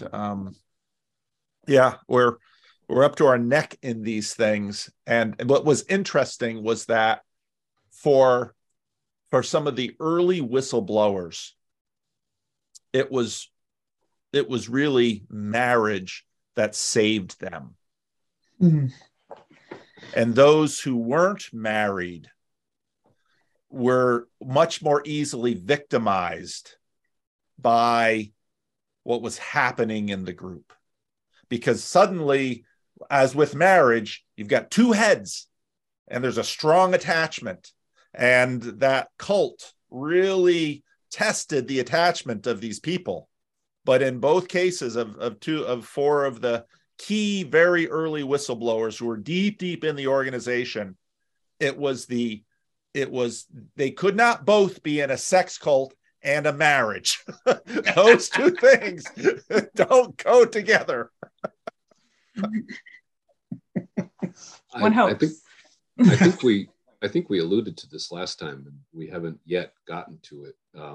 But a much more thorough discussion about the masculine and the feminine, I think, is a worthy pursuit. There's so much there, and some great. There's a lot of great books and a lot of great thought about it. It's again another hard thing to talk about in public. Masculinity versus the masculine, femininity versus the feminine, right? that we each have both, all of us have both within us, right? These ideas around the words we're using, order and chaos. Peterson got in trouble for that by equating those to masculinity and femininity. But I think it was David Data.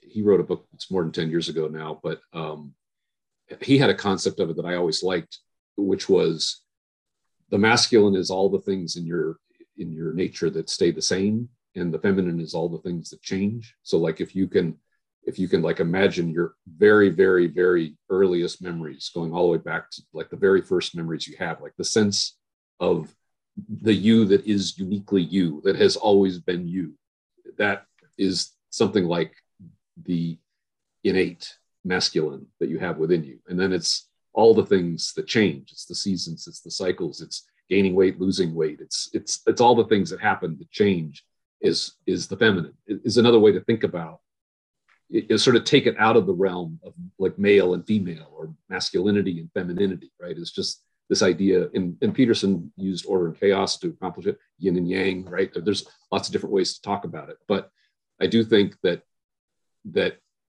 a revival, and maybe we've talked about this already, I can't remember if we have, but you see this in the Latin cultures where there's a lot more of a polarity between the masculine and the feminine, and you just don't see you don't see the angst and the neurosis around this. There's just a much more healthy flow, and it seems to really work for them culturally. And so it does seem like a discussion. I don't know if we can do it justice, but there's a lot there, I think. We probably can't do it justice, but I think it's worth trying. Yeah.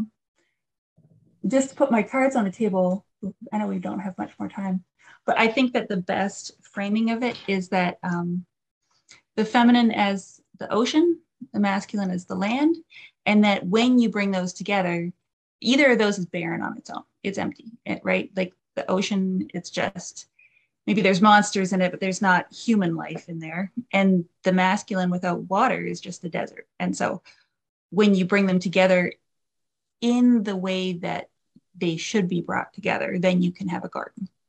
And so the ideal, it's not that you have, one is bad, one is good. It's the proper integration of them, where they don't become a single thing, but they pull out more out of the other than you could either on its own, like you said, within yourself, and then obviously within the extending circles of relationships too. So.